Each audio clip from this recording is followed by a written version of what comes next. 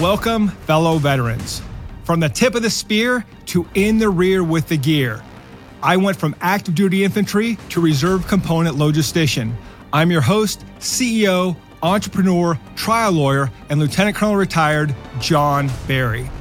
The military lessons that I learned helped me grow an 8-figure business that has maintained consistent annual double-digit growth, landing on the Inc. 5000 list of fastest growing companies in America every year for the past 7 years, and has allowed me to continue to serve America's heroes.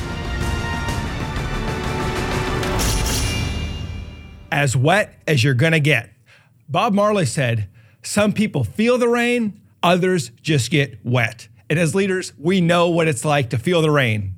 We used to say, if it ain't raining, we ain't training. We knew that when we went to the field, it would probably rain. And we know every day as leaders, we have challenges. We can feel the rain, whether it's a data breach or a horrible news story about our organization or a bet the company strategy that fails. We know when it rains. But there's a point where we're as wet as we're gonna get, and all we can do as leaders is continue to lead our teams. My father tells a story about Vietnam. Now, when he traveled from base to base, he traveled in a Jeep, not an up-armored Humvee, just a Jeep with a driver, no gunner, no convoy. One day they were driving from one base to another base, and the monsoon hit, and the rain just poured down, and there's no roof on the Jeep, and his papers are getting wet. He's on his way to try a court-martial, and he starts complaining, and it keeps pouring, and the primitive road is now washed out, and they're stuck in the mud, and he's complaining. And the driver just looks at him and says, "Sir, you're as wet as you are going to get, so stop your complaining." My father looked at that sergeant and said, "You know what, Sergeant? You're right." Eventually, they had to exit the Jeep and walk back to the base through the mud, busting brush, because no one was coming to get them. They were stuck in the mud, and the rain poured down. There was nothing they could do about it but get back to the base. And as a leader, sometimes you're in that position where the rain is gonna pour, you're as wet as you're gonna get, the bad news is as bad as it's gonna get, and you don't have time to bury your head in the sand. You have to decide whether at this point you're an ostrich or a lion. Are you just gonna stick your head down and let it come? Or are you a lion? Are you gonna go attack the problem? And sometimes attacking the problem just means moving to the next destination. Unfortunately, bad news doesn't just come during monsoons. It comes all the time, every day, even on your best days. I remember a period of rapid growth where I got a call from one of our senior attorneys. His name was Chuck. Chuck had been with us since we had 5 employees. Chuck called and said, "John, I need to talk to you." I said, "Great, Chuck, let's meet up tomorrow." He said, "No, I need to talk to you today." So I said, "Well, Chuck, come on over. My house is always open." Chuck arrives. He's smiling. He seems pretty happy. So I said, "Chuck, what's going on?" And Chuck looked at me and said, "John, I'm so proud of the organization. I'm so proud of the team. We've grown so much. We've got over 40 team members. This is great. I'm really happy that we've gotten here. And I really respect your vision. I like your vision, but I don't want to be a part of it anymore. John, you told me that we don't all stay on the train forever, and this is where I get off the train. You know, I liked it when we had 10 team members. With 40, it's too much. I like what you're doing with all the technology, but it's not for me. This is not the pace of life that I want. I just want to practice law. I don't want all this growth stuff. I understand why you're doing it, and I respect it, but I'm out." And while I greatly respected Chuck and the hard work that he had put in and his role in developing our team, I understood that it was time for him to go. And while he is still a great alumni, he still refers cases to us, we're still friends, we still hang out from time to time, but the reality is this wasn't what Chuck wanted. And as a leader, even when we grow rapidly and hit our goals, it's not gonna be for everybody. And there's gonna be some bad news along the way. And we're gonna break some things along the way. And some people are gonna break along the way. That is the reality of growth and the reality of leadership. Now, my problem is because I started the train in motion, I can't get off the train. Not now. I've set the vision. The team is relying on me. I can't say we're going to put the brakes on the train because Chuck's out. No. As a leader, for me, it's too late to quit. I've got to make sure the train reaches its destination and gets there with enough speed so that we can continue on to the next stop after we hit our destination. One of the most important lessons I've learned over the years is that if you just keep moving, you will outweather the storm. I think back to a day of the mountain phase in Ranger School. This was one day before I injured my shoulders, 2 days before I failed my patrols and failed out of the school. I remember we had just completed our last mission of the day. It was starting to get dark. They had assigned the new leadership team, and we moved out. Our movement was only supposed to be about 2 clicks. Over 2 hours later, it started sleeting, and I knew that we had gone further than 2 clicks. The newly appointed squad leader was a special forces medic named Jason, and I could see the cat eyes in front of him. As I counted him, I knew that he was 4 up. So when the patrol slowed, I ran up to Jason. I said, "Jason, I think we're lost. We should be there by now." And Jason said, "No, it's worse than that." I said, "What can be worse than being lost?" He said, "The RI took control of the movement." In other words, the Ranger instructor was now leading the platoon, not the platoon leader. And I said, "Well, that's a good thing, right?" He said, "No, it's a bad thing. It's sleeting. They're going to keep us moving all night to keep us warm." And Jason was right. We moved all night until BMNT, before morning nautical twilight.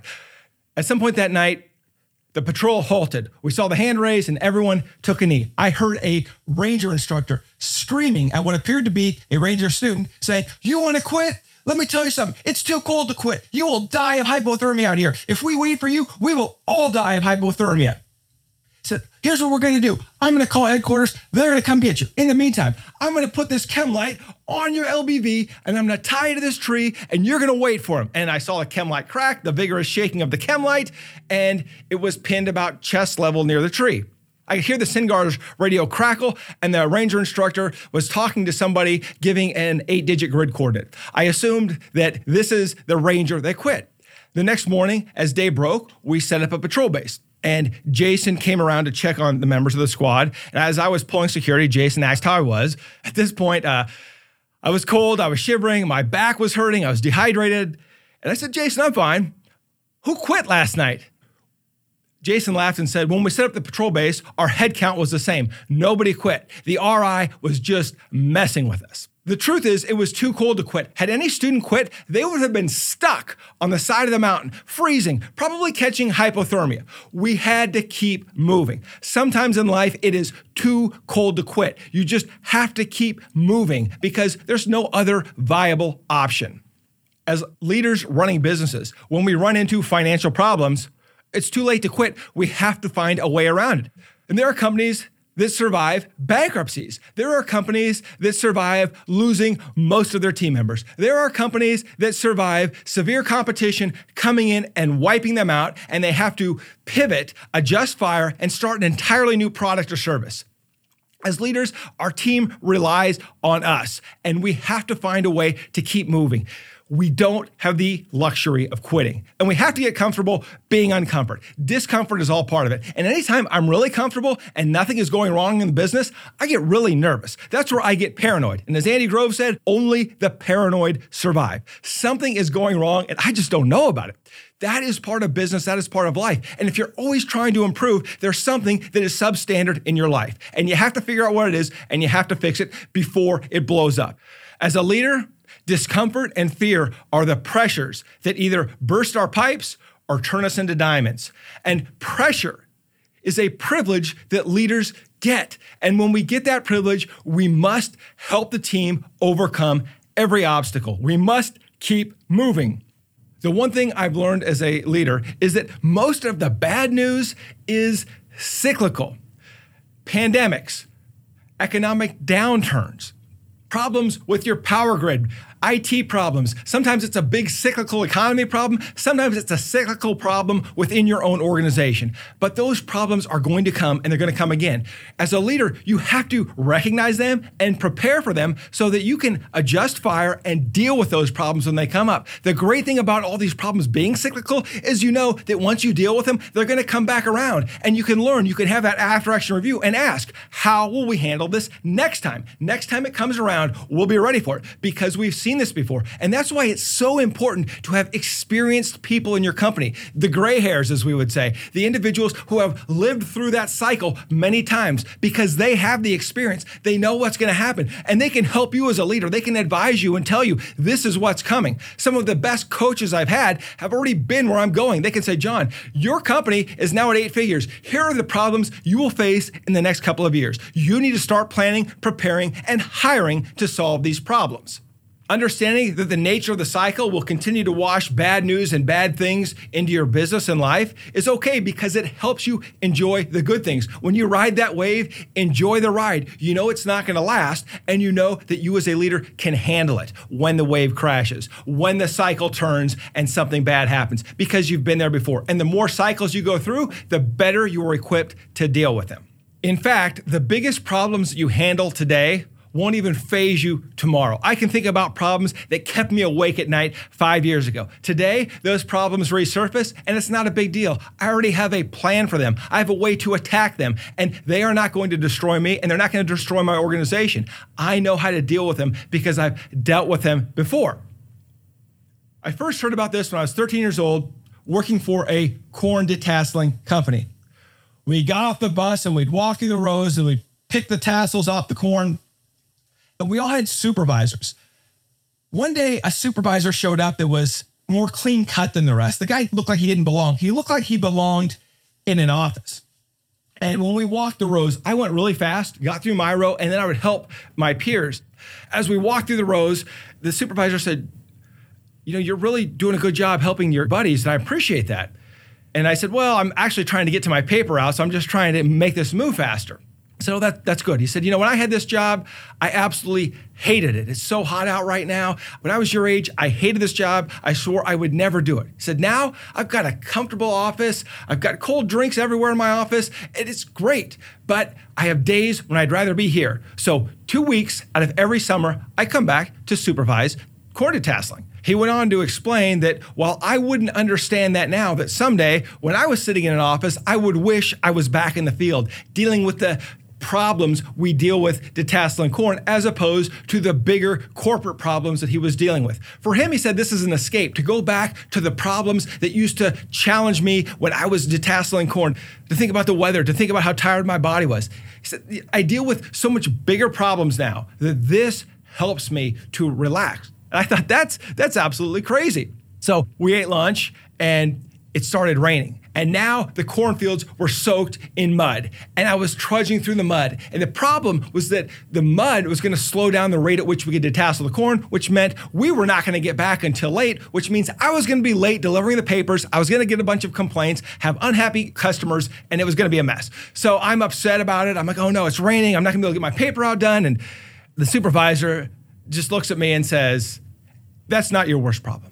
Your worst problem is your negativity. If you're going to be negative about this, everybody else is going to be negative about the rain, and everybody else is going to be complaining. It's contagious. So just stop it. There is nothing you can do about the rain. There is nothing you can do about being late for your paper route. You took the risk. You decided that you wanted to have a paper route and detassel corn. Now you are going to suffer the consequences. And that's just the reality of life. There are decisions and there are consequences. And you, young man, made a decision. I admire your work ethic, but you took a risk, you lost, and complaining isn't going to do any good. The supervisor was right. There was absolutely nothing I could do but continue to detassel the corn. I knew that I would deliver the papers late. I knew that I would get some complaints. The newspaper company would be mad at me, but I'd get through it. And as leaders, tough times never end. Since that muddy day in the field, I have made that same mistake time and time again, where I work with team members who bite off more than they can chew, who find themselves in the muddy cornfield hoping they can get back to their paper route. As a leader, I have to help them to ensure that they understand how to manage their time, how to manage their products, how to manage their resources, how to pick the right team. All of these things matter because we can't always predict the rain. We can't always make the trains run on time. Understand that we are growing because we are solving the problem. We're getting better because we will see the problem again, and the next time we will be able to conquer that problem.